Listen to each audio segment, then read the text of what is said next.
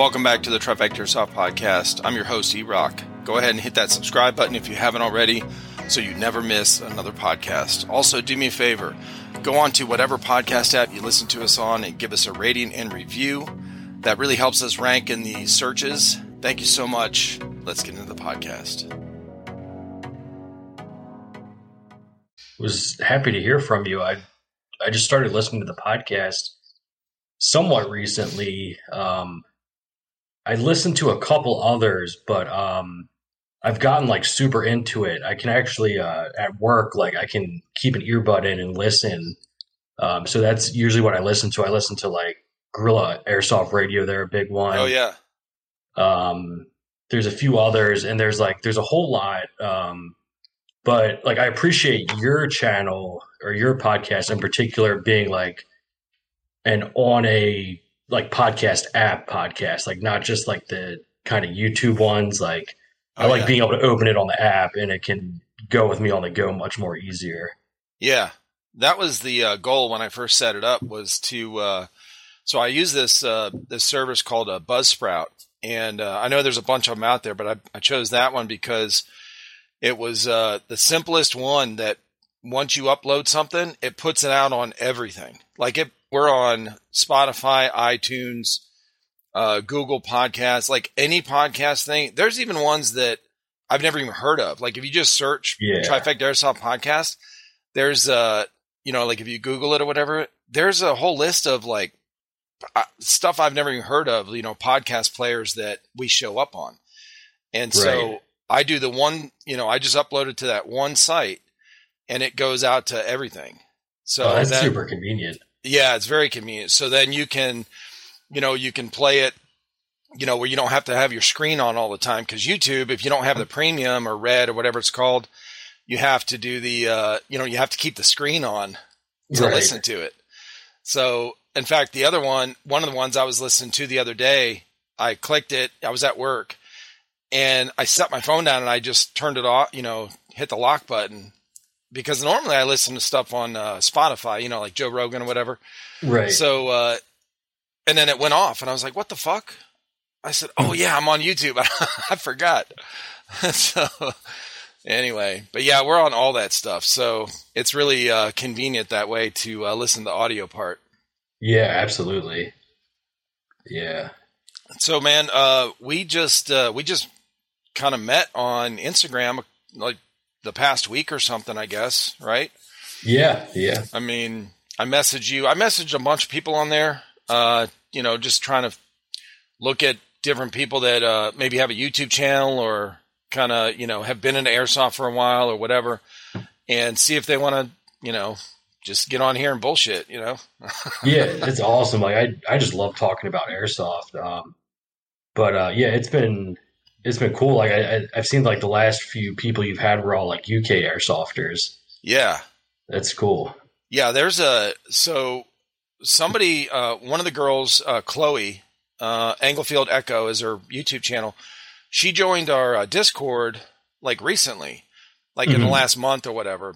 And I always look at, new profiles that join to see if they have like a YouTube channel or anything connected, any other channel things or whatever, social media connected to their, on their Discord thing. So she had a YouTube channel. And I went and watched a couple videos, the gameplay videos, and they were really good. I was like, oh, this is cool. So I was like, I'll ask her if she wants to be on a podcast. So it took a couple days for her to respond. And, so anyway, we were able to work it out, and they're 5 hours ahead of us. Okay. So you're on my time zone, right?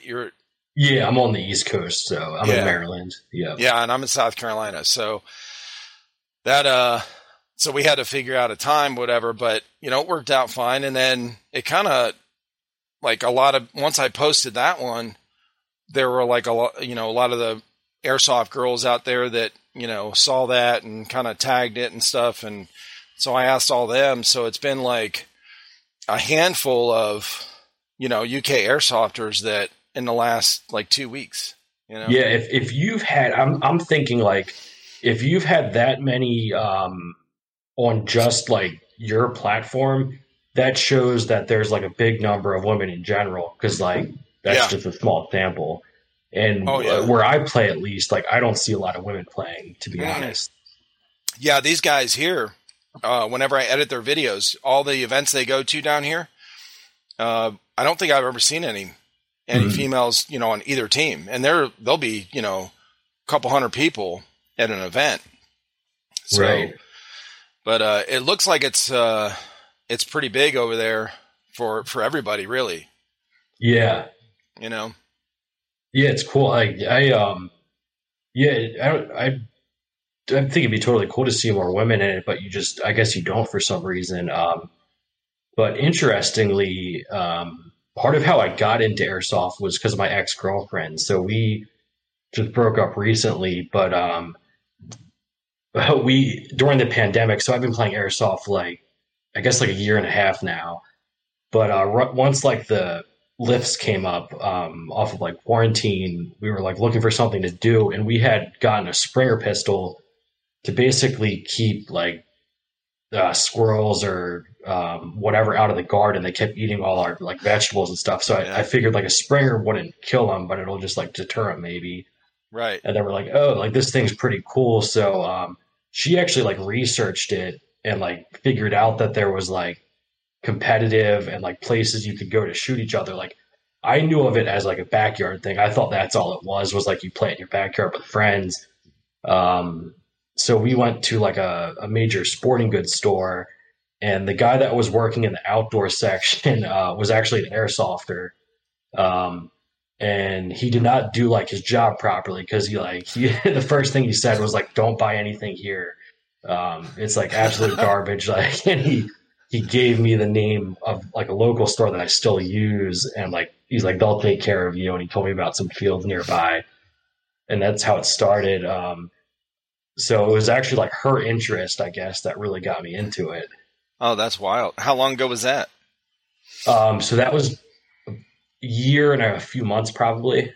That's good, man. Yeah. That's funny because, most of the time it's the other way around, Right. So, because a lot of these girls I talked to in the UK, they got into it because of their boyfriends or husbands or whatever. And now the one, Alex Hillary, she got into it from her boyfriend or husband. But what was the other one? Vixen. Vixen had already been playing for quite a few years. Wow. And before she met her boyfriend at an event, Mhm. So she got into it because of I guess like her brother, when she was growing up, they went paintballing, and then later on she got into airsoft. So Yeah.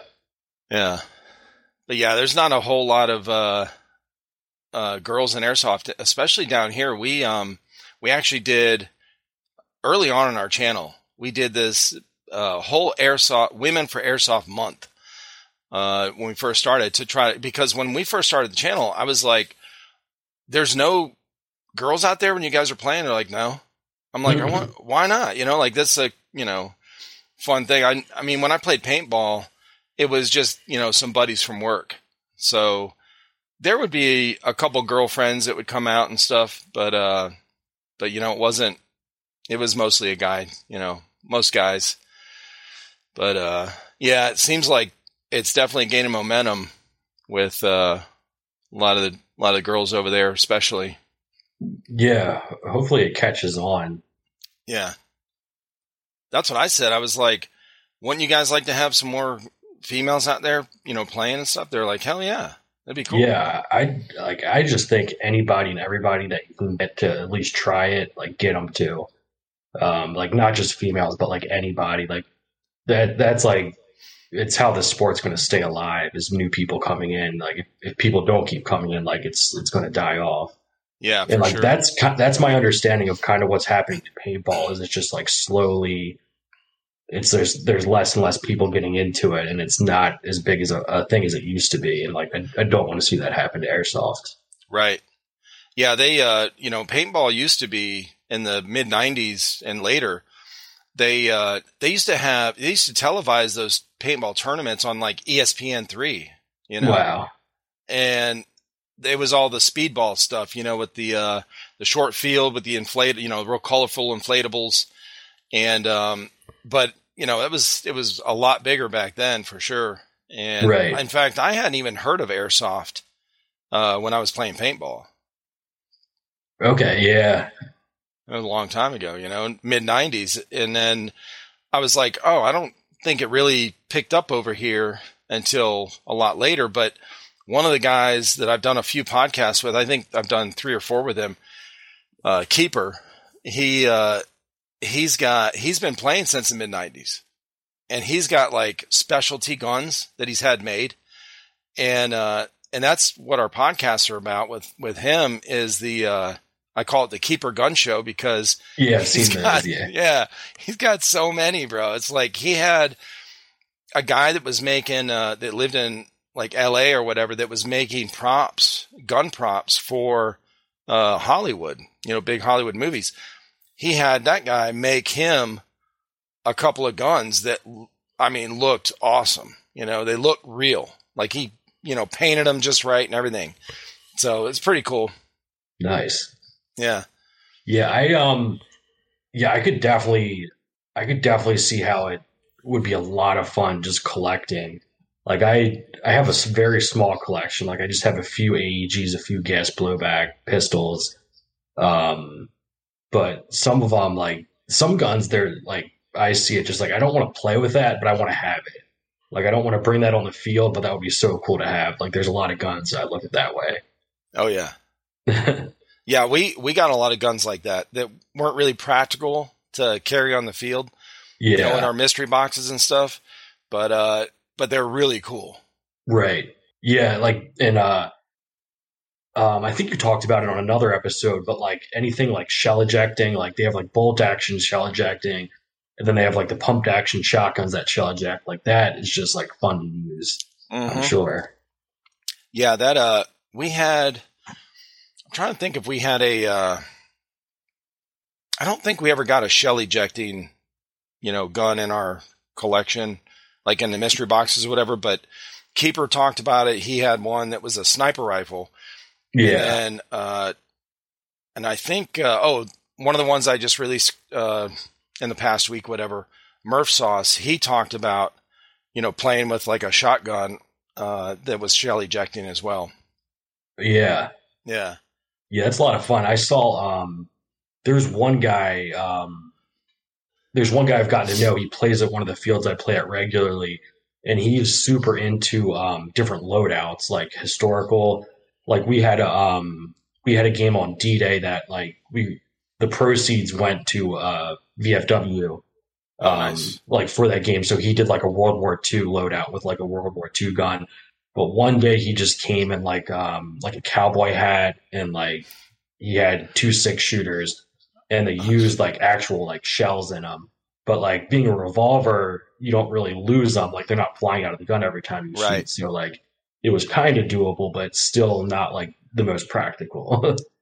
Yeah, for sure. We had, that's what, we had this, God, I can't remember the name of it now, but one of our earlier videos, we got a Western style 6-shooter, revolver, and it was the same type. Like each shell came out of the, you know, you pulled it out of the cylinder, and then you put the BB in the front. Right. And then put the shell back in, and it worked that way. But, yeah, so you don't use, you know, or lose the shells when you shoot. Yeah. And I guess there's enough, maybe there's not a lot, but there's enough like Western style guns, like whether they're lever action or 6-shooters or what. But like I know at least Balahack does that Wild West event, and like possibly others. But like, there's enough of those guns that they can do a whole game where like you have to have that gear to play, Right? Which is very interesting. Yeah, that'd be cool. Yeah, Balahack, man, they got some cool events. Yeah, absolutely. So you're in Maryland. Did I see on your Instagram you had been to Balahack to play? Yes. So it's like Balahack is just like a little too far. to do like a day out of. Like it's doable, but you would spend more time driving. So I think I'm like 5 hours. But this past summer, I went with my ex-girlfriend to the Outer Banks, North Carolina. And Ballahack was only an hour drive from there, which like I usually drive an hour to the fields around here anyway. They're all like about an hour away from me. So I was like, oh, I'm definitely doing that. And I just went for just a regular open play. And everybody I've talked to that's been there said like you have to go there for an event. Like the events are like the reason to go there. And like I do want to do an event, but like just the open play was like very impressive. Like I mean, I only have a few fields to go off of. Like I probably have played it like maybe 4 or 5 besides that, like in my area. So I don't have like a ton to compare it to, but like compared to those, like they were just like they were super professional. They were like they knew what they were doing. They ran the games well. Like the field itself was just amazing. It was a very good experience. It was nice. That's cool. Yeah. All the videos I've seen from him, Swamp Sniper or whatever, he that they have so many big events, like I think like 800, 900 people, those zombie ones or whatever. Right. And so I think they definitely have something, a good setup for, the rules and the gameplay, the game type and all that kind of stuff, because to run that many people, like coordinating, like a game like that, it's right. You got to have some a good system in place for sure.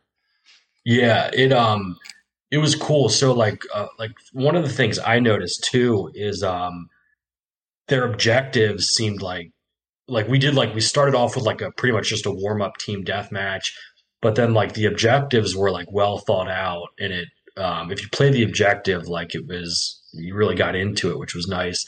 Which isn't always the case when I go to fields. Like sometimes it's just like team deathmatch or capture the flag and that's it. But like we got really into it. I remember the one game, it was like defuse a bomb, and we were on like the attacking team that had to defuse it.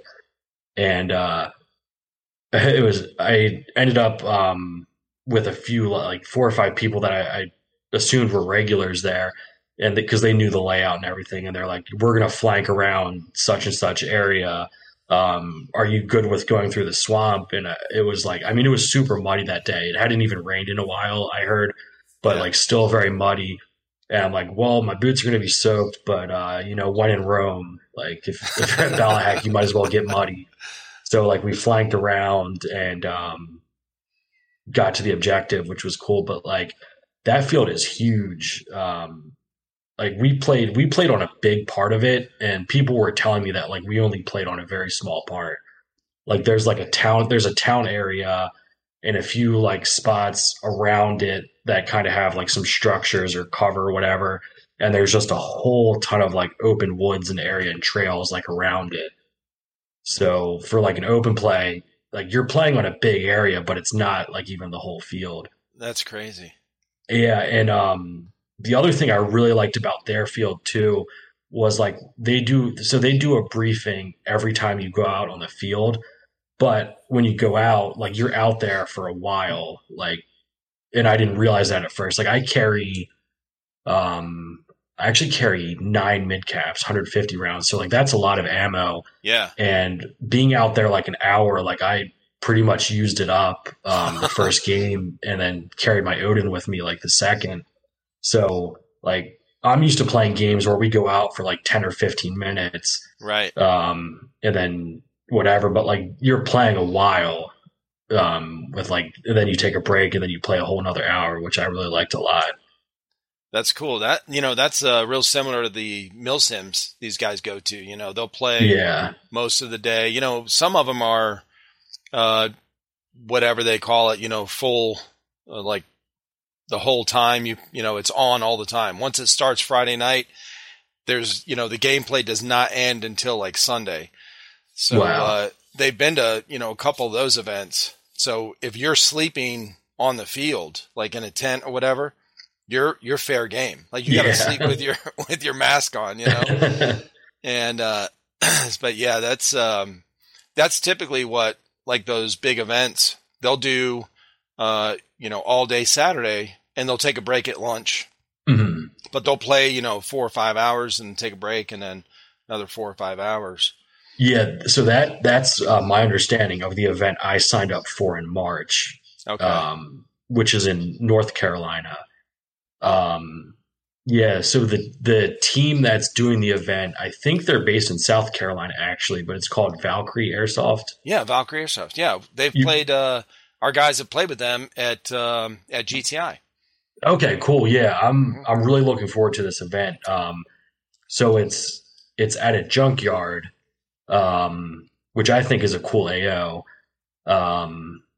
And with it being a junkyard, so that it made the ticket cost pretty cheap. So I actually got like the early bird pricing. I bought it like way in advance, and it was super cheap. But even the regular pricing is like no more than $100. Yeah, which I understand is pretty cheap for an event. But I heard it is because being at a junkyard, they can't use pyro, like no smokes, no bangers. So like being that there's cars and stuff all over the place. But that being the case, like I guess insurance is cheaper, so they can lower the ticket price, which is nice. Oh, okay. Yeah, that is. Yeah, cool. And I do like using smokes. I do like using like the EG67s or like tagging grenades. But I think it'll be cool doing an event without, actually, because like I don't know, I've seen a lot of videos and like I've talked to people playing these games, and it seems like at certain points it can be like who has the most pyro to like get whatever room or whatever is what it comes down to. For real.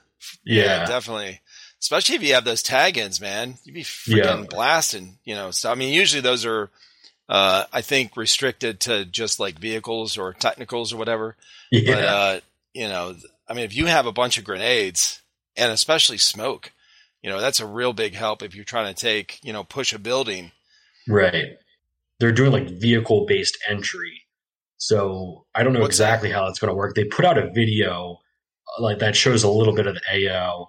And they showed like people like riding on like the sides of trucks and stuff like going in. So that'll be interesting too. But cool. So I've been playing like a year and a half. This is my first like actual like weekend milsim, and I've been wanting to do this for a while. And so Todd, who Tugboat Captain, he put on another Discord I'm on. There's like an events tab, and he posted that, and I was looking at it. I'm like, it's a doable drive. It's not terribly far, and March just turned out to be like perfect timing for me. So I was like, let's do it. We'll be right back. This episode is sponsored by Skirmish, the future of airsoft gameplay management. Are you ready to take airsoft to the next level? Skirmish's innovative gameplay solution keeps players and spectators engaged with real-time updates. Capture objectives, detonate targets, medic, and more at Skirmish-enabled fields. Skirmish tracks every action so you don't have to. Review past games, action by action, and follow your progress in national rankings. Phones are not required. If you want to find out more, head to skirmish.net and check out episode 157 of this podcast, where I talk with the owner of Skirmish about how it started and how it works. Stay connected, my friends. That's awesome, man. Yeah, that's you're not going to be far from us. Oh, really? Yeah, and we're about 45 minutes from the North Carolina border. Okay. Yeah. Nice. So Greenville, Simpsonville, South Carolina. And there's actually one of the guys I did a podcast with last week. He Gibbers plays airsoft. Mm-hmm. He's in North Carolina. Now he's up in Raleigh. That's about 4-hour drive, I guess. But I'll have to look up what event you're going to, because the guys here, their next big event is here in South Carolina. Mm-hmm. They're going to GTI for Stonebreaker. Yeah. Which is a big event every year, Yeah, I think Todd might be going to that one. Yeah, because I'm pretty sure GTI, like they're like a big like milsim company, right? Yeah, so they what they do, that location, they actually they'll rent it out for airsoft events, every couple months or whatever. And it's like a military training center, right? Right. Exactly. Okay. Yeah, That's they do. cool. So it's Government Training Institute, I think it is. But they'll do they do military training. They do they'll have FBI, SWAT teams, sheriff departments. I mean, all kind of, and they do live round training in there. So they'll these guys will go to the events, and there's like expended brass all over the where they can see all over the place. Where they just had a training session the weekend before or whatever. So instead of kneeling on BBs, you're kneeling on grass. Right? Oh, you better have some padding, I'll tell you. Oh, yeah. Yeah, this, so Gibbers was just talking about an event. Maybe it's the same one. So I wonder if he's going to the same one. It's called Operation Immortan, and it's in Linden, North Carolina. Okay. Yeah, it's like the weekend of like March 11th, I think. Gotcha. Yeah. Yeah, we stay in contact with the guys from Valkyrie, on Instagram. In fact, I commented on one of their posts last week, and he was like, "Man, I wish you guys would have been able to, make it, or we missed you at this last event or whatever." Right. And because the first, year that we started our channel, these guys went to, almost all the events around here. Nice. The big events. So they were playing every couple weekends, at least once a month, but then every couple weekends too. So. Yeah. One of the things I noticed about Valkyrie is, so I saw they have, at some of their events, I don't know if it's going to be at this one, but they've had events with like the Amped Airsoft trailer, which is really cool. And like, if I'm not mistaken, they might be sponsored with them. I think sometimes. I'm not sure about that. Yeah. Yeah. But Amped is awesome. And I've been to their like storefront. Okay. So my brother, this past November married his wife who's from Pittsburgh. They got married in Pittsburgh. But, we got there on like a Friday. The event or the wedding was on a Saturday, but we had like a rehearsal dinner at like, I don't know, say 6 p.m. And, I don't know, maybe it was like 4:30, 5 o'clock. I'm like, this is going to be my only chance to go to Amped. Like, I'm not going to be able to do it like tomorrow because it's the wedding. I'm not going to be able to go before we leave. Like, I got to go. And like, but I can't be late for this rehearsal.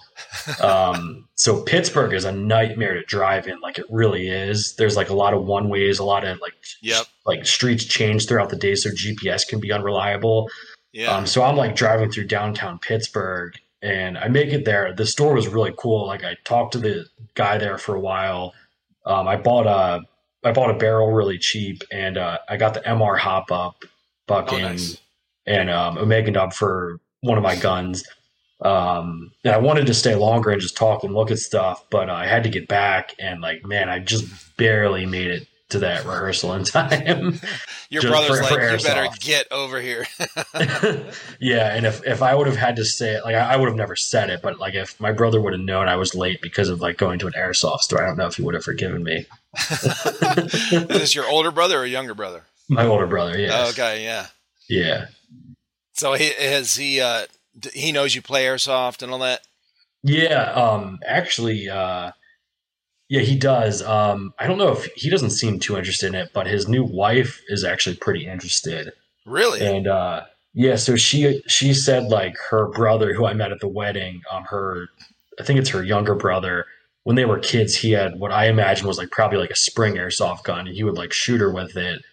And she was like, "That thing hurts so bad." I'm like, wait till you see like the guns that like people use. I'm sure they're a lot better than like what your brother had a decade or two ago as a kid. Yeah, for sure. Yeah.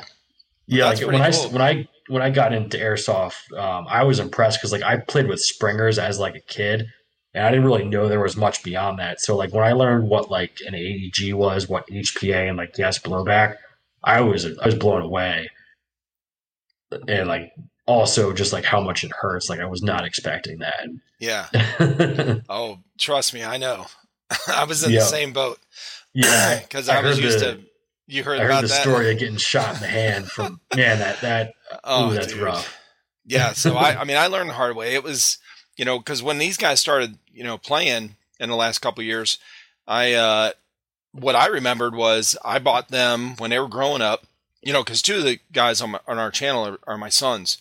Mm-hmm. And, so when they were growing up, I bought them springers to play in the backyard, and they'd run around, and they'd run in the house and shoot each other, whatever. And then as they started getting, into it in the last couple of years, the guns looked awesome. They're replica. Yeah. And I was like, wow, this is really cool. Cause they'd, show me one, like, look at this gun I got, it looks like an M4 or whatever. And, I was like, oh, that's pretty cool. I was like, yeah, but it's a toy. It shoots these tiny, I'm looking at the BBs, I'm holding them in my hand. We're filming and I'm like, there's no way it hurts. But, I learned my lesson real quick. Yeah. It doesn't even take that. It doesn't even take that much to really cause pain. And I learned that too. Like, so all the fields around here are like 149 joules, for a limit, which is like 400 with twos. But, so that obviously hurts, especially up close. But there's an indoor arena that just opened up pretty recently near me, and they actually do like Japan rules, which is the max on like any gun there is 300 FPS with .2s, but which is low. But like close up, like I had bleeders from 300 FPS. Holy cow! Yeah, I mean those were close up shots, like popping through a door and getting shot like right there. But, point blank. Yeah. Yeah, but still, like I was very surprised. Yeah. Well, there was we went to Airsoft Columbia, which is about 2 hours away from us, down south, and we spent the night there. I filmed and they played, and I actually went on the field, inside there with a riot shield. They gave me a riot shield and like an orange vest. So, or a green vest or whatever, so people wouldn't shoot me, as I was filming. Right. And so I'm walking around filming, and somebody came around. I'm following one of our guys. Somebody came around behind us and shot me from probably 15, 20 feet away, right in the lower back, Ooh. The love handles. I was like, that's like I felt worst. that one. Yeah, he goes, oh, sorry, man. Because he just popped out and saw a person there and shot. And I was like, oh, that's cool, man. You can, because I mean, it hurt. It stung, Oh, I bet. Love handles, that's probably that's probably the worst spot. I said, man, I'm awake. Tell you what. Yeah. Yeah, that's a sensitive area, isn't it? Yeah. Yeah. Like anywhere on your side, I think is. Yeah. Like, I mean, your ribs, your arm is usually in front of your ribs, so you don't usually get shot there. Right. But if anywhere on like your side is going to hurt a lot, but usually it's down lower because if you get shot up here, it's going to hit your arm. Right. Yeah, and especially if you're wearing like a chest rig or something, it's got the straps and the kind of something in the back there. So very little of your back is exposed. Yeah. But, yeah. Yeah. These guys are usually geared up pretty good when they go, and they'll come back with marks, especially on like the knuckles and stuff. Yeah. But they're they'll get hit in the hands, but and they'll have some on their arms for sure. Yeah, it gets hot and humid here in the summer, so I'm always wearing short sleeves in the summer. And from like the elbow down, my arms will get marked up a little bit. Oh yeah. So what you got into airsoft just a year and a half ago, and you're going pretty steady into it then. You got absolutely. Yeah. So have you made some friends on the field that you hang with, like a team? Yeah, I'm not on a team, but there's two guys I play with. Like, when I pretty much see them whenever I play, and we'll coordinate which fields we're going to. And yeah, I've met a lot of people I see, and I'm at where I'm located is like it's like the same distance to like every field. It seems like it's like an hour to like an hour and 15 minutes. Like I'm in the middle, and they're all in a different direction somewhere. So like I try and not play at like the same field all the time. So like I got like a few people I know at this field and a few people I know at that field, which is cool. There's never a time where I'll show up and not know anyone usually. Right. Yeah. And I saw on your Instagram you have a Crytek. Oh yeah, I'm a huge Crytek fan. Yeah. Just because like I have no desire to crack open a gearbox. And the Cryteks have just worked out. I have two of them. I have both are the Trident series. One's the shorter CRB with like a M-LOK rail, or no, a key mod rail, and the other's the SPR which is longer. It has the M-LOK rail. But that gearbox is just like perfect for me stock. It does everything I want it to do. And then like the one thing I am comfortable doing is like hop up and barrel upgrades. Right. So on both of my Cryteks, I've put in Elvish-Tac R hops. I don't know if you've heard of Elvish-Tac. No, I mean I've heard the Maple Leafs and the R hops, whatever. But what is that? So I have the Maple Leaf MR hop in my G&G gun, and it works very well. And it's my understanding that it's like a bucking that works the same way as an R hop. So I do like that. And actually that MR hop is on a pretty low powered gun. Mm-hmm. So like the range it gets is comparable to like my R hops, which are in way higher power guns. So that says something about it. Yeah. But the Elvish-Tac stuff, so they have a website, I think it's elvishtac.com, but they sell them through either Amazon or eBay. I bought them on Amazon. And the package I got it's a ZCI barrel. So they have like most of the barrels they use for their R hops are ZCI. They have some nicer ones if you want to get like a more expensive one. But I got the ZCI one 6.03. It has the R hop patch in the barrel, and it comes with a spare one because that's one of the downsides is the R patch will wear out eventually. Okay. But you get a spare one with it. And then it comes with the Modify flat bucking. And you can use a flat nub with the R hop, like put it in your arm and use the flat hop. But I lucked out having a Crytek because there's a few brands they make what they call an S nub for, Crytek being one of them. They make them for like G&G, VFC, Crytek, and maybe a few others. But the S nub basically you use instead of a nub. And it's just like it's a tiny little rectangle that's concave. And you put that in place of your nub. It basically fills the whole window where your nub would go. And the arm has nothing in it. The bare arm just pushes down on it. So it gives it like a real flat surface area in addition to the R hop. Wow.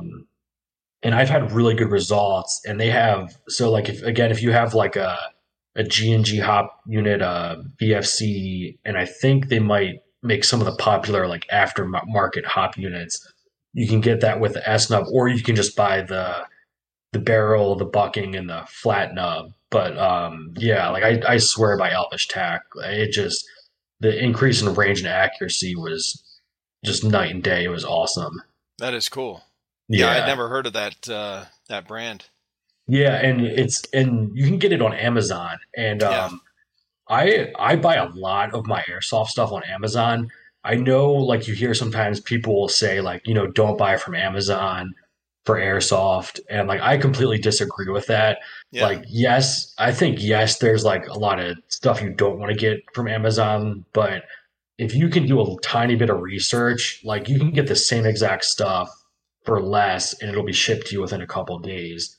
Like, a lot of the stuff you're going to get on Evike or Amped or whatever, you can get on Amazon. You just have to know what to look for. Right. But I guess if you're a new player and you don't know anything about brands or what the pricing should be, then you might want to avoid it. But if you know this stuff, like, I think Amazon's a viable option. Like, I've gotten, like, they have plenty of good batteries on there. They have good iPro. You can get dye masks. Right. Yeah, like any of the good brands. Like, I mean, you can buy Cryteks on there. I don't know what their prices are, but you can at least. Oh, okay. Yeah. I don't think I've ever looked up like a Crytek or a high-end gun on there, but whenever we talk about, like, if we've done a video on like a Lancer Tactical, any of the basic, M4s we've gotten in our mystery boxes, I'll tag the I'll look it up on Amazon and tag that link, Right. whatever in the video. And yeah, they have a ton of airsoft stuff on there. That's, like I said, I never knew you could get the higher end stuff on there. Yeah, you can. So I've gotten, I bought a dye mask. I've gotten I love the Titan lithium ion batteries. Okay. You can get those on there, and they have other good batteries too. They have like smart chargers, anything like, they have most of the reputable brands like Crytek, VFC, maybe G&G, but some of the times though, you have to look at what you're getting because like Evic or Evic, I don't know what it is, but they are a vendor for Amazon. So sometimes you're just using Amazon to buy through Evic, and you won't get the prime shipping, and you're paying like the same for shipping, and also really doesn't make any sense in that case. But like sometimes that's what it is. I have seen that. Yeah. Yeah, I've seen where they have the, all that stuff on there, and it'll say what, who it's coming from. Right. Yeah. Yeah. One of the latest purchases I got was from Amazon, and I'm super happy with it. I bought a Real Steel optic. It's a Sig Sauer Romeo 5. Nice. So it's like, I think it was about $115, which, it seems a little excessive for like an airsoft optic. But like my reasoning for it is like with some of the, not all of them, but some of the US made Real Steel optics, when you pay that price, you get an awesome warranty.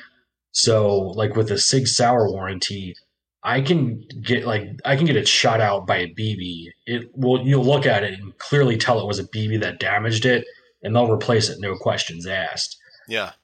Which is like, I think that pays for itself right there. Yeah, for sure. Yeah. And like, I mean, what I used to do, I would cut out a piece of Lexan and just glue it onto my optics. But, now I can just send it out for a new one. Right. Well, a lot of people mount the little plate, plexiglass plate in front of the optic or whatever. Right. I mean, I think it works fine. These guys have used it. I've seen it. And when you look through, as long as your plexiglass is new and not scratched, then it's really not that bad unless you get some kind of glare. But, I've heard people say, it's not tactical to have that plate on there. I'm like, yeah, it is. It's protecting, because I don't know why, man. Optics are like BB magnets. Like this tiny little spot gets, struck by these BBs. It's so crazy. Yeah. Or if your nose is exposed, like between your mask and goggles, like that's the other magnet. Yeah, right. I know. Well, at least your nose is contoured, it's going to like glance off a little bit, Right. And not like your cheek and your forehead, Oh, if I just had glasses, boy, that thing's huge. Yeah, speaking about face shots, I can't remember when you had any of those UK airsofters. Did you ever talk about like Face Pro? Because I know Face Pro is kind of an issue in UK. Like some people pretty much don't use it, and like that's a common theme. And like if you've ever seen like Kicking Mustang, like he goes for headshots, and I guess there's an argument on both sides. But at the end of the day, like if you were wearing a face covering, like there would have been no issue. Yeah, for sure. Yeah, I don't know. I've seen a lot of pictures from all different countries, including UK, Brazil, where the guys are just wearing the goggles, Right. I mean, hey, if that's the risk they want to take. But, I'll tell you this. When I was talking to Alex Hillary, she's in the UK. She said one of her first games, she shot a guy in the face. He just had the goggles on and busted his tooth out. Ooh. She thought she was going to have to pay for his dental. So, yeah, he got his tooth knocked out from when she shot him. And so I asked her, well, does he wear Face Pro now? And she said, yep. So, yeah, I mean, it's not, I don't think most people are going to last very long, like in bigger games where, the CQB stuff, you're moving around quite a bit. You are close range, but typically they have a lower, FPS limit and stuff. Right. And and because you're moving around corners and stuff, you're not really, aiming like up.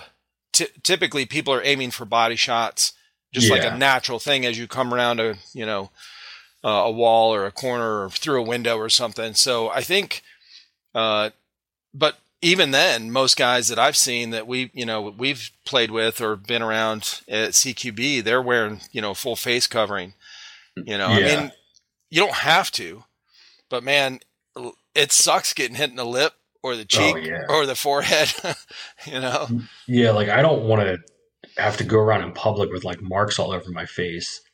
No. Or God forbid, pay for a ton of dental work like that. It's just not worth it. But it's kind of my understanding too that maybe not all, but at least some of the milsims, like people don't wear as much Face Pro. Oh, really? Yeah, or maybe just like Milsim West, but I've heard of like some of those like longer games where you're playing, like where you eat on the field, you sleep. Like they're like I've seen videos where like people will say like they have Face Pro, but they leave it off most of the time, and they'll kind of just put it on if they expect they're going to be in an engagement. Because I mean, you're playing for like 40 hours straight. Like some people just don't want that on the whole time. Yeah. So JP from our channel, he'll wear. These guys go out. They'll wear the helmet. For a milsim, they'll wear the helmet, the goggles, and then now Colton and Chris, they'll wear Face Pro. JP doesn't sometimes. Mm-hmm. He'll just wear the goggles, but he wears a mouth guard. So just like using football or whatever. Yeah. So he bought one of those and used that for his teeth. That's a really good idea. Yeah. So he's like, the chances, he said, I've not been shot, too bad in the face to where it's like hurt. And then he's like, I just want to protect my teeth, Yeah. So that's, so he'll wear that. But, I mean, it only takes once. You get a BB lodged in your cheek or your lip, you're probably going to wear a mesh mask or something like that, in the future. Right. Yeah, actually, so similar to it, like different but similar that it's also like a hack. Like that, I think that's a pretty cool hack, like putting a mouth guard in. Yeah. But one I came up with, I'm sure I'm not the first person to come up with it, but I've shared this with people and they're all like, oh, that's a great idea. So what I do, early on, I was playing and I took a really bad shot to the nuts, like just square on. And I was like on the ground, like almost in tears. And I was really racking my brain, like, how can I have that not happen again? Because I never want to experience that again. Right. So what I came up with was like, when I played football, I played center. So like I would have to wear a cup. Yep. And we had like I would wear compression shorts and you could like slide a cup in there, but I'm like, that's so uncomfortable. Like there's no way I'm wearing that. And then I figured like I could take the cup out and I just cut foam, almost like foam padding and kind of just like stuff that. And like, it's not the same protection as a cup, but it's enough to stop a BB. For sure. Like, that's like, that's, yeah, that's a hack I came up with, and I've been hit there since, and it's not going to protect me if I get punched, but like it'll stop a BB. Yeah. Well, that's what you're going for sure. That's right. Yeah, that's a good idea because I wear compression shorts a lot, like with work and stuff in the summertime. Right. Like right now, I don't have to wear it too much, but because of the colder weather. But summertime, I work construction. We're always walking up and down stairs, carrying stuff, whatever, it's just, and you get chafed, legs or whatever. So I wear this compression shorts all the time. I've had them for years, wear them working out and stuff like that. And one of the pairs I have is like some kind of like cyclist, biking, whatever, ones. And they have slots everywhere for like, I don't know, whatever. Or maybe they're some other sport. I don't know, but they have pockets everywhere. And one of them is in the crotch as well. Oh, that'll work. Yeah. Yeah. So I know what you mean. But I think most people, when they first start out, I think they have, if they don't want, well, even if you watch videos, like airsoft videos, you watch gameplay, and the most common ones, the most popular ones you watch are the gameplay ones where they don't really show, most people aren't getting, hurt, right? Like a BB lodged in their lip or their eyebrow or, so they're, so they'll watch some videos and they go out and play. I think they have the same idea you and I had, like, oh, it's not going to hurt. Right. And then you get shot in the face, the cheek or whatever, or the forehead at a fairly close range with a, 350 or 400 FPS. And you're like, holy shit. Okay. Yeah. Not doing that anymore. I know, when I was talking to Chloe, Englefield Echo, she said, I asked her what was the worst place she got shot. And, she said the forehead. She got shot right in the middle of the forehead. And she's a teacher, like an elementary school teacher. Oh, so no. she went to school and she had this knot. It was like a golf ball size on her head. And she said that hurt so bad for like a week. But, yeah, once you get hit somewhere that you like, pain is the ultimate teacher, Yep. for sure. So it's, once you get hit somewhere, you're going to go, okay, I need to protect that area no matter where it's at. Right. Yeah, I think I shared that. I didn't make a post out of it, but I think I commented it on a Reddit thread. Do you use Reddit at all? We actually have a Reddit page set up that one of our guys set up. Okay. I have it on there. I do use it. Yeah. So there's like the Reddit or the r/airsoft, which I have mixed opinions about it on different days, but overall, it's a good place for if you want to just read about airsoft and like chat with people about it. But like I did make a comment, like I think the post was about getting hit in the nuts and like how to protect it. And I'm like, look, you got to try this. Like it's not uncomfortable and it works. And like people are seeming to really be receptive to it. Maybe that's a really good maybe idea. I should come out with like something I can manufacture where it has like the padding in it already, and it'd be the next big thing.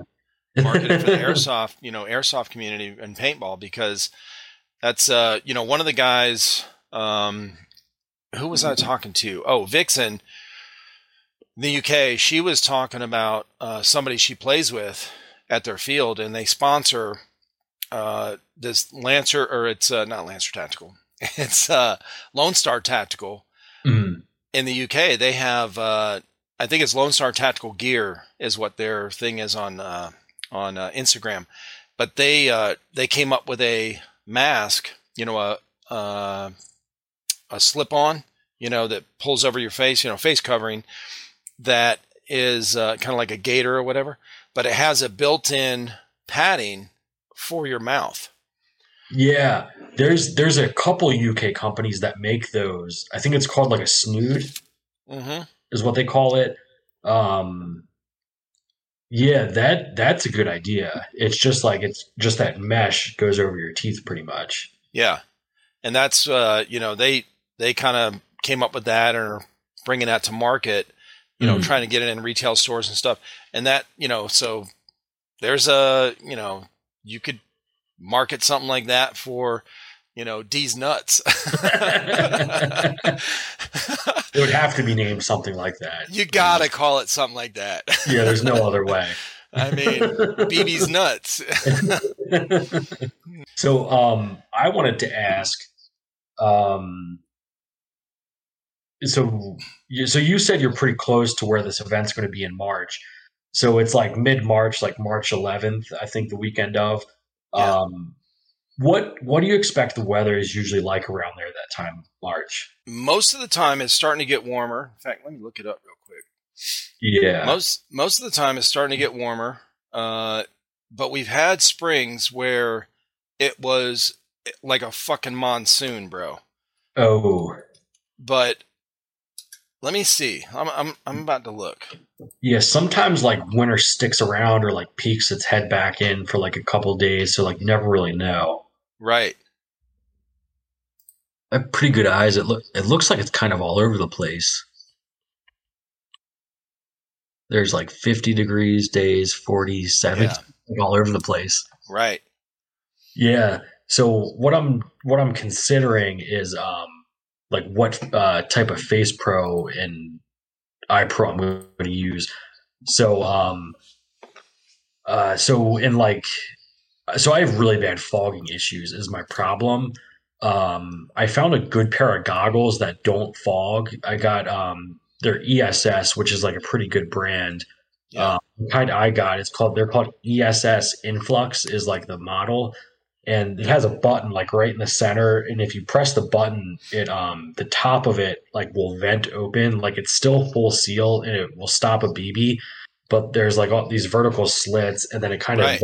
like open a tiny bit, which really helps with fogging. So I don't fog those, Yeah, that's good. which is nice, but I don't use those in the summer because like even though I'm not fogging, unfortunately they don't put a lot of padding on what goes against your face, so like the sweat just like gets all yep. over the lenses.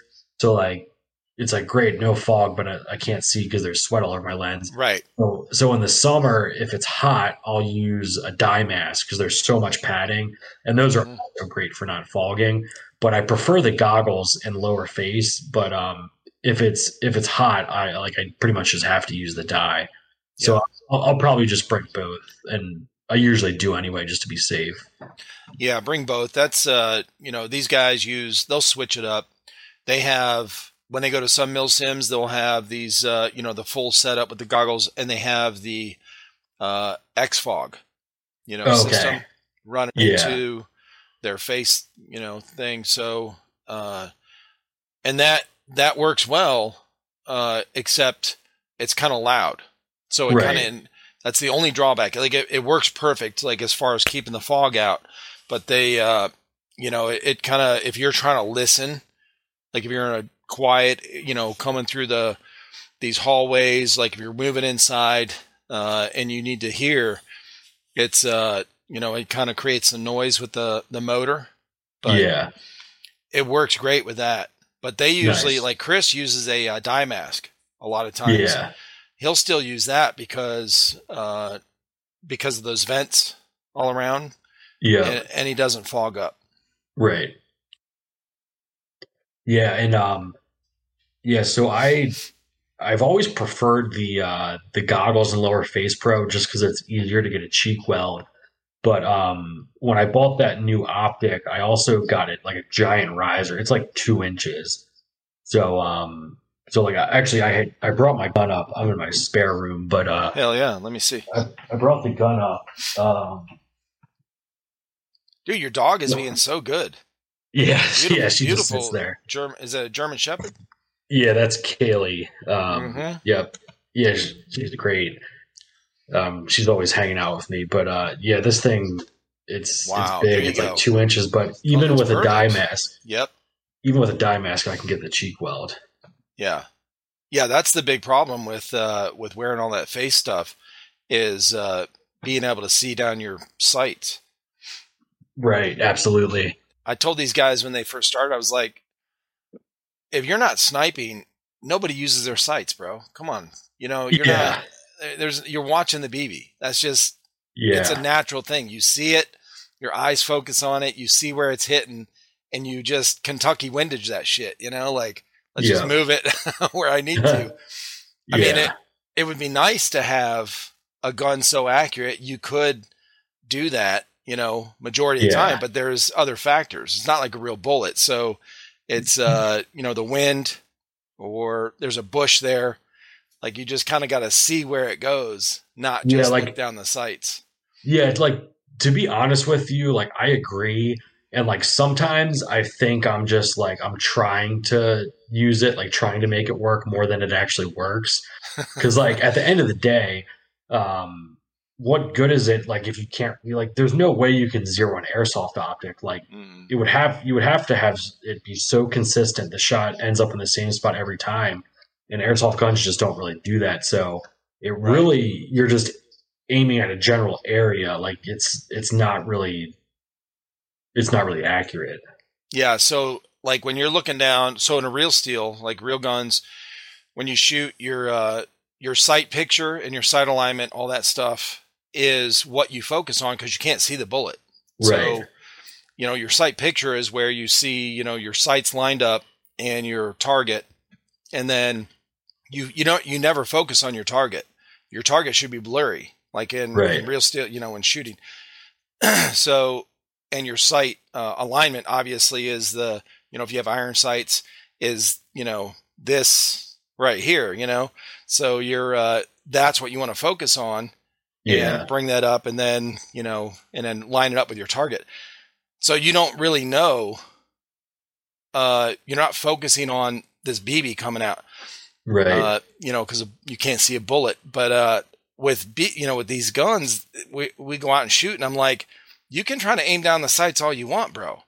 Your eyes naturally stop focusing on this sight picture, and watch the BB because it just you see this moving thing, and our eyes it grabs your attention. Exactly. Our eyes catch movement, more so than something that's still.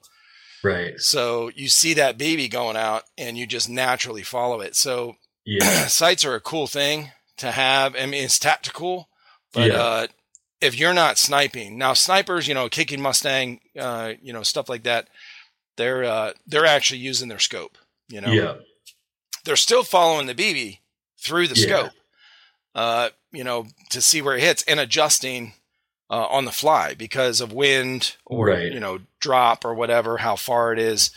But, real steel, you can't do that. And I see a lot of, I'll see like AEG users with like an ACOG, which is like a 4x optic, right? Or even more like a variable, like that goes up even more than 4. Like for even the most well-tuned, like you don't need a 4x optic. Like you're looking farther than you can shoot. Right. Yep. Exactly.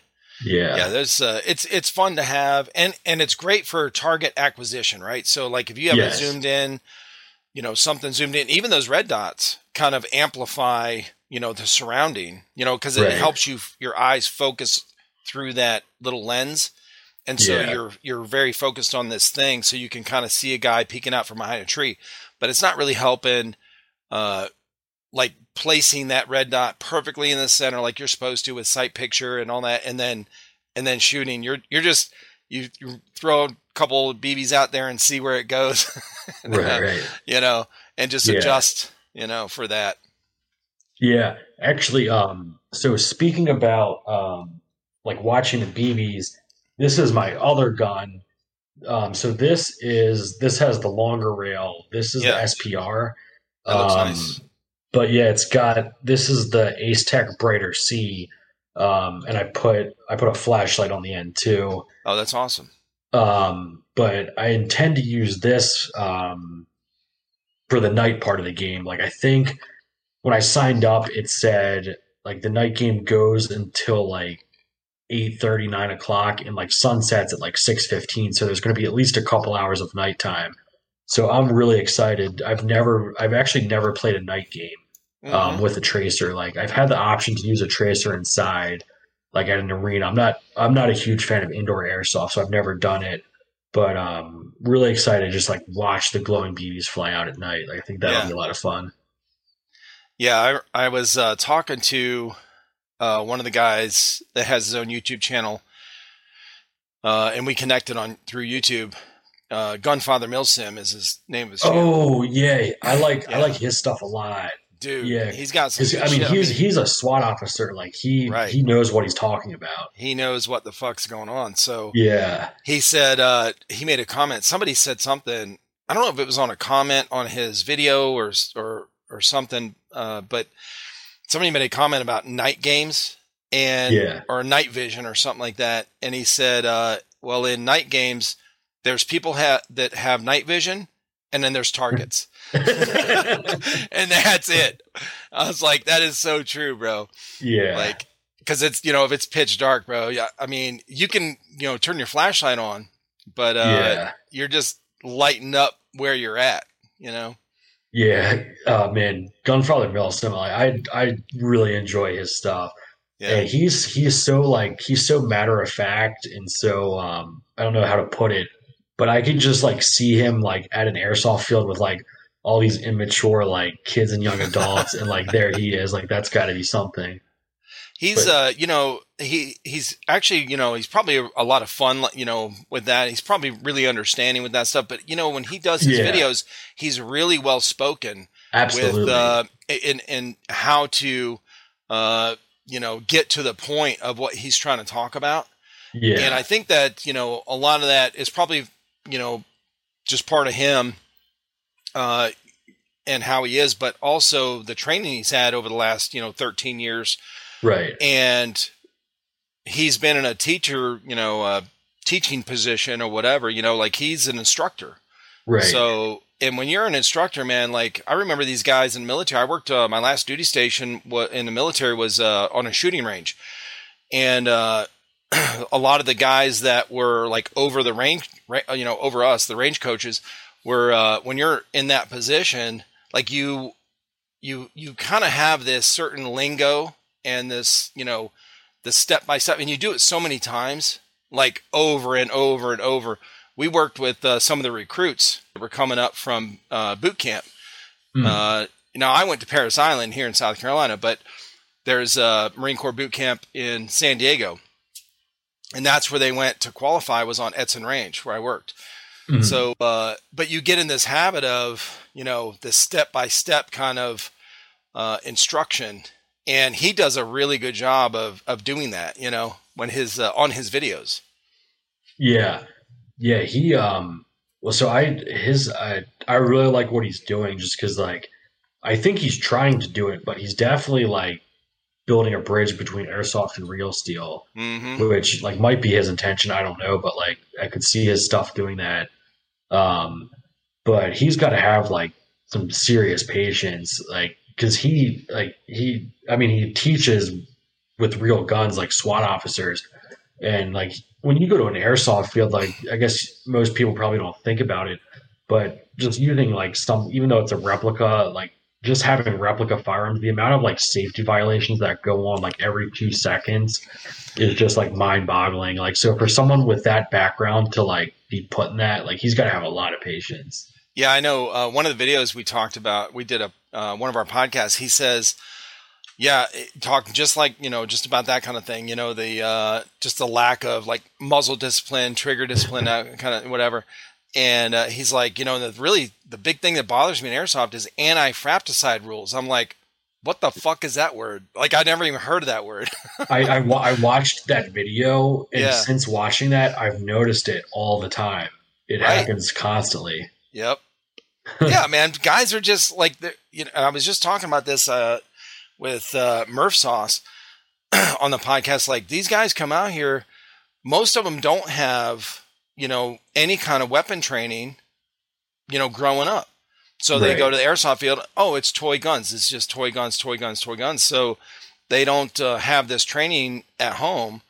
And I really think it's, I don't know if you have kids or not, but so I'm not trying to offend No. any parents out there, but look, if you're a parent and your kids are older and you haven't taught them like gun safety, you're fucking up. Like, even if you're not for guns, I think I was saying that in the last one, even if you're not like, you don't even have to be like pro gun or whatever. Just, it's something that statistically your children or somebody's children, are going to be in contact with between the time they're, 8 and 10 or whatever, until they're 18, adult, whatever. In their lifetime, they're going to be in contact. They're going to come in contact with a weapon. Right. That a friend, wherever, I felt, it was my duty as a dad to teach my kids this basic thing, just like don't touch the hot stove, just like, Yeah. don't grab this knife, butcher knife out of the thing because it's sharp. Yeah. That's kind of how I looked at it. But a lot of these, guys go on the field, they're 14, 15, whatever, and they've never held a weapon ever, and maybe a Nerf gun.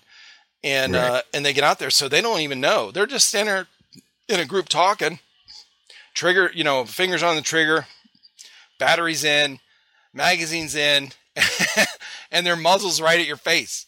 Like, Right. bro, the fuck out of here. Yeah. Yeah, I agree with all of that.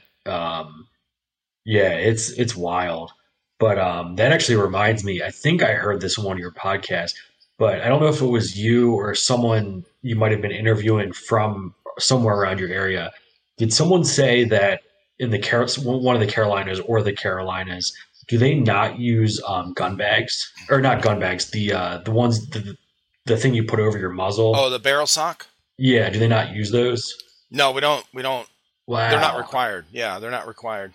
Yeah. interesting.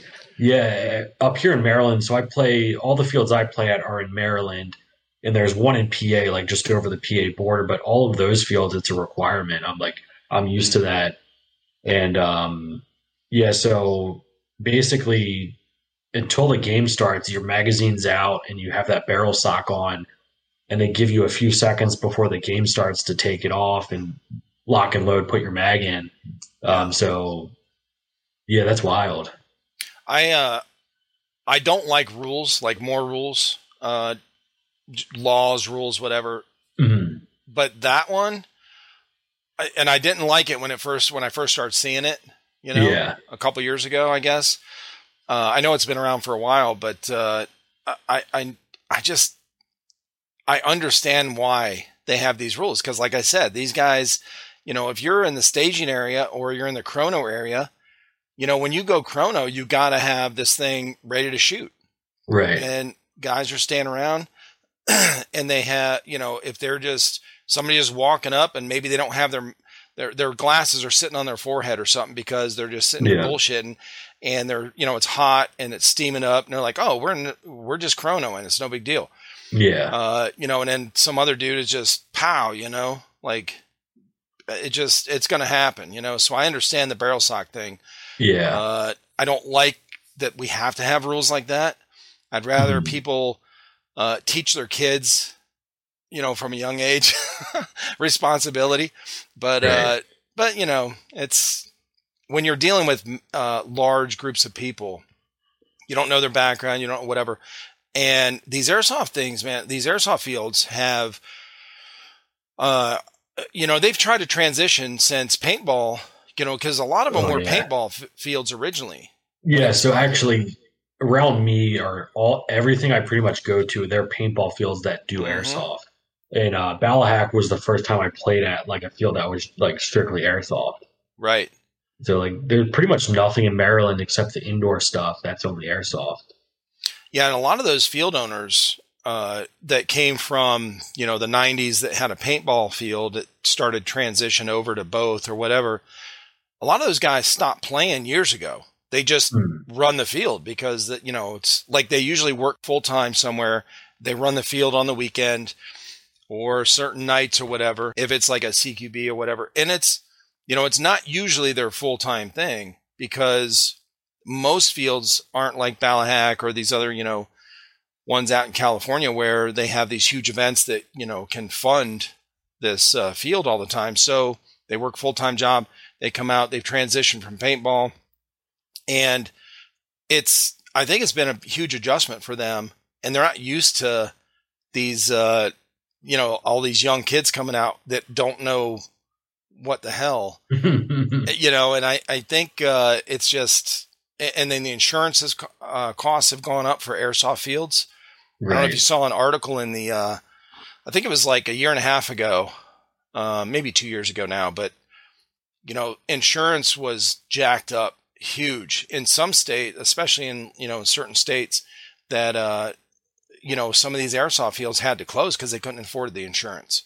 Right. So, but they had to have insurance because you have accidental shootings. Like, bro, if you don't have these accidents, then the parents won't be pissed. The kids won't get hurt, that kind of stuff. But, yeah, it's got to be a hard adjustment for these airsoft field owners to, kind of incorporate the safety stuff without being too restrictive, right. And, and deal with large groups of people with a wide, huge range, age range, right. Young kids to whatever, old dudes like me. Yeah. Wow. Yeah. I have no idea how the insurance works or what it costs, but I'm sure it's not cheap. It can't Yeah. be. And there's so many liabilities that go along with that. I went to a single day event at one of the fields near me, and a group of guys they showed up with a bunch of launchable tagging rounds. Yeah. And they had so I think they had some chalk ones, but they mostly had the ones that explode on impact, which is so cool. But they were shooting them like at people, Oh, and like first half of the game, like people were complaining, like showing their bruises from being hit with this stuff, yeah. and the field owners like agreed to it ahead of time, like not thinking much of it, and then second half they're like, "You guys can't use that anymore. Like we're gonna get sued. Like you can't use that." Hey, look, I need to find a lot of these field owners that kind of like don't know about this and Right. send them or have them go watch the video we did on the tag in. Not because I Mhm. want more views on the video. I don't care, but they need to see the power of this thing. Like Yeah. they are they're meant for those mill sims or what they're meant for technicals, just to Yeah. shoot at trucks and whatever. Yeah. So one of the two guys that brought all this pyro um, was infantry in the army, and he used like a real M203, and he's like, the trajectory is not that far off. Like I was really good at this because I know how to fire a 203, and that's why so many people got hit. Dude, this yeah, when we first shot it, I had no clue. I hadn't seen any videos on it. Okay. I had no clue what to expect. And I'm like, whatever. Cause I shot, I'm 203. I also shot the Mark 19, which is have you seen videos on that? I don't know. It's Yeah. the 40 millimeter grenade, machine gun. Right. It's like belt And, fed, right? yeah, belt fed. Yeah. And, that and the M2, the 50 cal were the two favorite weapons to shoot. Like you'll never forget shooting those things. They're awesome. But, Right. and they throw them out there pretty far and fast.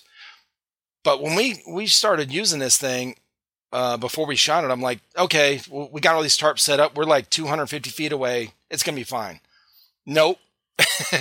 This thing zings right through, and this was a dummy round, it zings right through the tarp, all the way back in the woods in the kudzu. Like, it's gone.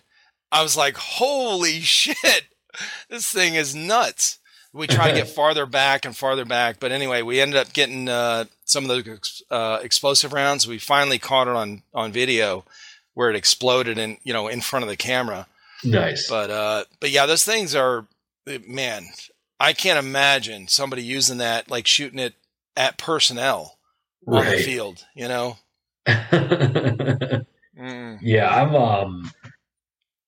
taggings are nice. I had I don't even remember what kind it was. I think someone gave it to me, but it had the spoon and all. Like you pull the pin Oh, yeah. and you let the spoon go, and then the delay starts and the fuse goes off. But I like the EG67s a lot. Like they're I not do as too. powerful as the taggings, but I think they do the trick. Right. Like Yeah, I having love this having the spoon adds a cool factor to it. Right. But like EG67s are nice in my book. Yeah. Yeah, we got a couple of those in some mystery boxes. There was the Yeah. the yellow smoke. Oh yeah, you like pull the Yeah. wire and it smokes. Yeah. Yeah. And it has the same thing, you pull the pin and then, toss it. And it's a giant smoke grenade. It looks just like the other one. But, it was EG. I was like, what is this thing? It's like, oh, it's this Enola Gay, smoke thing, whatever. I was like, oh, we got to try this out. We have a couple of videos where we let some off and then they're walking through the yellow smoke. So we just, but we never had the explosive ones, just the Okay. smoke ones. Yeah. Yeah, those are cool. Yeah, the EG67s are nice. Some of the fields I go to will sell them, but it's like a treat I treat myself to every now and then. Like I'll buy a few, but they're like $10 a pop. So it's Yep. like $10 for one throw. Damn, like that money could have been put towards something else, but I know. just a little treat here and there. Yeah, when you go to a mill sim or a 1 day skirmish or whatever, they're really nice to have because Yeah. like a smoke grenade. If you guys have to push somewhere, Yeah. or you're pinned down somewhere, like it's really really nice to have. And if somebody's videoing, like somebody's got GoPros on or whatever, it's a really cool effect to have this Right. smoke going across the field. Yeah. Oh, yeah. So I've heard in your other videos you were saying like after your injury you were editing a lot of the videos like your sons were giving to you. Like kudos to that. Like that's one thing I probably will never do in airsoft is like link cameras up and do that. I have no desire to edit footage. Like that just seems way too tedious.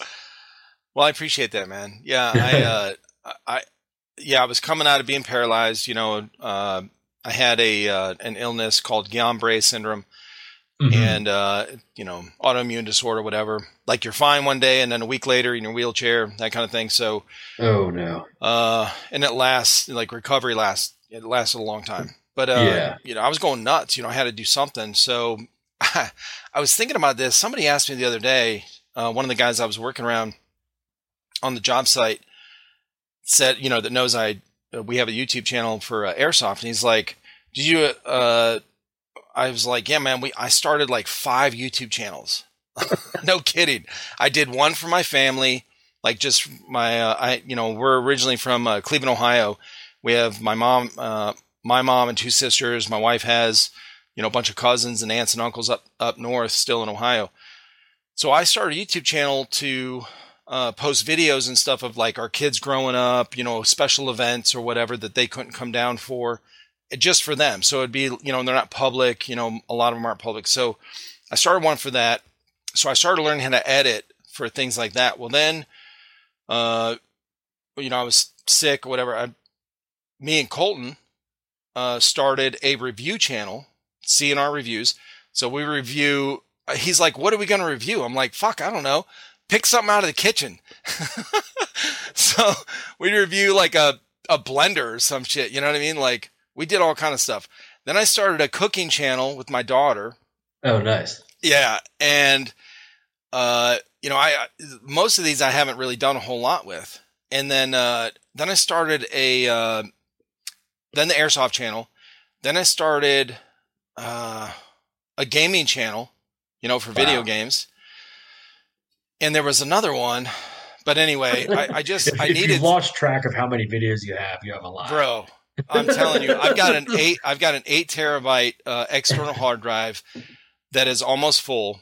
I've got terabytes that I pay for extra every month on Google Drive or whatever that I put all these videos on. It's like I found like 200 and something videos just from our airsoft channel that we never published. Like, and some of them are small clips, like behind the scenes, like we're getting ready or whatever, or like gameplay that I just didn't feel, I was burned out, didn't feel like editing, Yeah. But I've got like 200 and some videos just from our channel that I've never even put on our channel yet. Right. And so 2 of them I posted in the last 3 weeks, on just for our patrons and our members. So, and it's like uncut, unedited, just put it on there. Nice. And, but yeah, I needed something to do because I was literally going nuts. So, Oh God, I bet. Wow. so I got into editing and I loved it. I really liked doing it. Really? And I did it so much in the beginning, I did get burned out, but now I'm back into it, in the last month or whatever. And I'm doing these YouTube shorts and stuff. Yeah. And I'm having a lot of fun with that. That seems to be the thing now. Like if you're putting the shorts out, it's like that's how you gain traction. It seems like. Seems like. Yeah. We've noticed a huge, uptick in our views with these shorts, and I love doing them. That's good. You love doing them, but like I'm the opposite. Like I don't really watch shorts.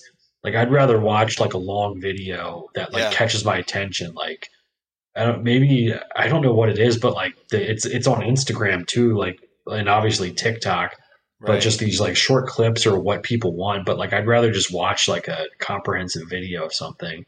Yeah. Yeah. Yeah. I'm trying to get the guys back together. So I sent out like a blast message to these guys, like 3-4 weeks ago saying, hey man, I know all your schedules are, it's crazy right now, but, I really miss you guys being on the channel. I want y'all to be in a video soon, where we can Right. figure out when we can get together. So we're working on it.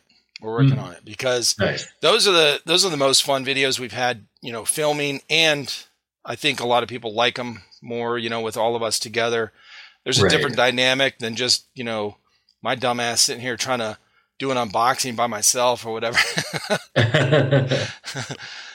So I do miss these guys, and it's we're trying to get everybody back together and have a bigger video. Am I right? I think some of your older unboxings, it will be like two of you, and you would be sitting side by side, each with a box. Is that right? Yeah. And then, so there was 4 of us. So it was me, JP, Chris, and Coltrane. We'd all get a box. So if we were able to all get a box, so we would be sitting there ready and ready for the BOA to hit, to drop. Yeah. And we'd get one, and we like, sometimes one of us would get locked out, like, oh shit, the screen didn't load, it didn't happen. But most of the time we got them. So we'd have 4 of us. So 2 of us would sit down and film because that's all the room we had. And then we'd swap out, and then the next 2 would go and open their boxes. So we had 4 mystery boxes like every month. Wow. It was a lot. Yeah, that's really cool because like I think what a lot of people are watching those videos for is like get an idea of like what could I get, or like get an idea of the mystery box experience.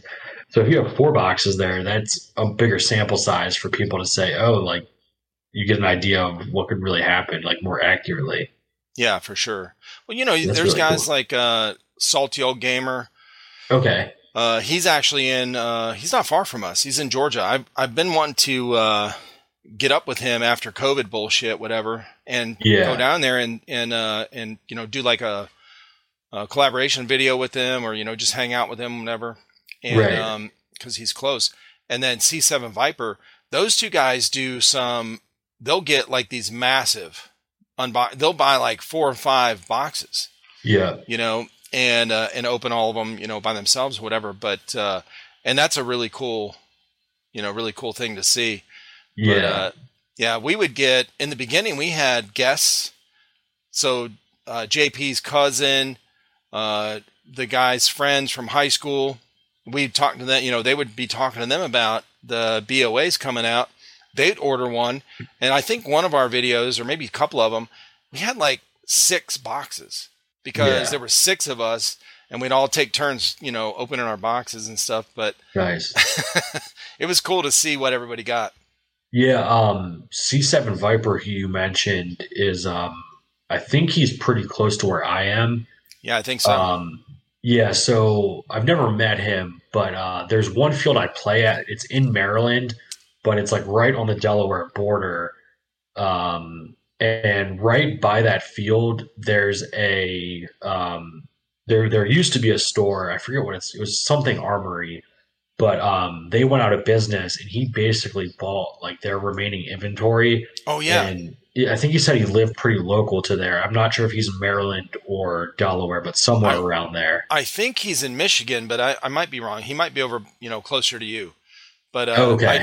I did see that video where he did I think he did a video on it where he bought all that stuff from that store going out of business, whatever. Yeah, I never made it to that store, and it's a shame because I heard good things about it. They had a good relationship with Polar Star because Polar Star's in Delaware. Like, so the proximity made for like a good relationship. You could go in there and like pick a gun, and any gun pretty much they could have an engine in it ready for you pretty quick. That's cool. Yeah. Yeah, that's what these guys are doing now. One of the guys that lives fairly close to us down in Columbia, it's like 2 hours away. He he's building a Polar Star, build right now. Mm-hmm. And he 3D prints a lot of his external stuff. Yeah. So he wants to put, this Polar Star engine in and do a whole Kythera build. Mm-hmm. And the guy, Todd, Tugboat Captain, Yeah. he's done one, and his work's awesome. Yeah. Yeah, he's a very knowledgeable guy. I think probably sooner rather than later, I imagine myself getting into the HPA world. I used to be pretty adverse to it. Like, I used to think like I wouldn't want to have a line. Like, I just was pretty opposed to that. But a buddy of mine got an HPA gun, and our other buddy, he's built HPAs for years. So the one guy that built the gun for my other friend, he actually has it's a receiver that has like Polar Star markings on it. Like, it was a gun that it wasn't made by Polar Star, but it was like in collaboration with them. And apparently it's like super rare. It's from like 12 or 13 years ago. Oh, so wow. you don't really see those much. But he's like crazy about HPA, and when my friend Rob wanted to get into it, he knew like everything he needed, and he got the parts like cheaper getting them used on eBay and put it together for him. And so I play with those guys a lot, and like once or twice they would let me Chris would let me use one of his spare HPA setups, and I loved it. Like, I had a blast, and like I didn't care that there was a line. Like, it didn't bother me. And like, so sometimes I'll see him and he'll be like, you want to use the HPA? And I'm just like, nah, I don't want to destroy my wallet. Like, if I do that too much, like, I'm going to have to get one. And then, yeah. Yeah. $600 to $1,000 later, you're like, oh, shit, Yeah. Yeah. It can be expensive, but, the one good thing about those, there's no gears. It's not going to wear out. As fast as a regular AEG, and God, they're quiet. They are so quiet. When you pull your weapon up and you don't have that, winding sound of the the gearbox. Yeah, man, it's so nice. It's really nice to shoot. And the shot-to-shot consistency is amazing. Mm-hmm. Like, every shot, like, and when you chrono like a well-tuned HPA. There's minimal like rise and drop in FPS. Right. Yeah, they're within, less than 10 FPS, range or whatever. Like, they're really, really, consistent. Yeah. Yeah, that's cool. Yeah, that's so Chris actually built one, and we filmed it. And he built he didn't want the line, okay? So he bought a stock that would hold. The Wraith stock? Yep. Yeah. It would hold that 12 ounce or whatever it is. The long, skinny, that would fit in the stock, and you just screw it in the back. Right. There's no line. So you have your tank in the stock of the gun. Oh, that's now cool. It's not going to last, probably for a 3-day mil sim, but right.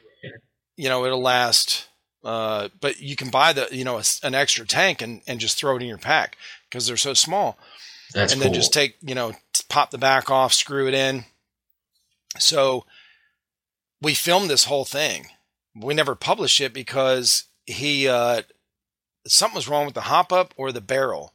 And something kept happening. He wouldn't tell me what it was. I never saw. He would go out and test it. I wasn't out there. Yeah, so, I think sometimes with HPA, like the nozzle doesn't align the same way it would on like an AEG. Yep. Or like if the nozzle's like built for an AEG. I think that's what was happening. Because I think he actually talked to Todd about it, and Todd was recommending that the nozzle wasn't coming back far enough, or the cyclic rate wasn't set right or something like that, and then he had to adjust some kind of screws in there to accommodate that. But it was right around the time when he was getting promoted when all these guys' schedules changed. So he kind of it's sitting in his closet, and we have this unfinished thing. But that is an option if you want to do something like that. Yeah. If you don't want the line and a big tank back. I'm not really opposed to a line anymore. Like, just because of how awesome of an experience it was, made Yeah. up for like any downside of having a line. Like it's completely worth it in my opinion. Yeah. Yeah. If your line's not getting in your way, Yeah. they're totally worth it. Yeah. Yeah. I don't know. I'm constantly tinkering with like stuff on my kit and seeing what I can do for the guns. Mainly my G&G. Like I've paid like a tech to like do upgrades on that. Like I don't do that myself. The Crytek's I leave stock. Yeah. But like I'm thinking like, when it comes time, like, do I buy another AEG or should I just make the investment and get an HPA and be done with it? And like, yeah, I'm probably leaning more towards that way. But like, the one thing that might sway me the other way is if like Crytek comes out with like a Trident MK3, like the MK2 is the newest one, but right. If they came out with an MK3, that would be like a shut up and take my money kind of moment. Yeah. I mean, they're badass, man. They're really good. Yeah. Yeah. Chris and JP both have the LVOA Cs or whatever. Yeah. It's the same gearbox. Yeah. Yeah. Yeah. Yeah. Those things. There's a short that I just put up a couple days ago that they were shooting these paint targets or paint bags or whatever with they each had their LVOAs and with drum mags. Oh, just full nice. autoing, and we did like slow motion on the paint splatter stuff. But they're just like, and those things, just shoot flawless, Yeah. Yeah. Yeah. Well, Yeah. man, it's been really, really cool talking with you and getting to meet you and getting to know you. Yeah, absolutely. Again, like I like the show. I love it. And I love talking airsoft. So this has been good. Yeah, we'll definitely do it again. When you've played a few more games and maybe got some more gear, let me know. But we will. I'm going to talk to these guys about the March. I'll look that event up. Okay. And like I said, we're in contact with Valkyrie, but I'll have to see what when and where that is. We'll look it up and see how far away it is and what weekend it is, and that would be a really cool thing to go out there and with those guys. And then, if you're going, it'd be fun. It'd be fun. Yep. Yeah. So for now, like I think I'm probably most likely going to end up going solo, which is fine. Cause like I bought the tickets without like really having anyone else lined up. But if I can get someone I know to go, definitely going to try and do that. Yeah, for sure. Yeah. Well, awesome, man. Well, where can people find you on Instagram? So my Instagram is GTF_airsoft. Well, thanks a lot, man. It was good talking with you. Yeah, you too, Yurok. Take it easy. All right, brother. Later, man.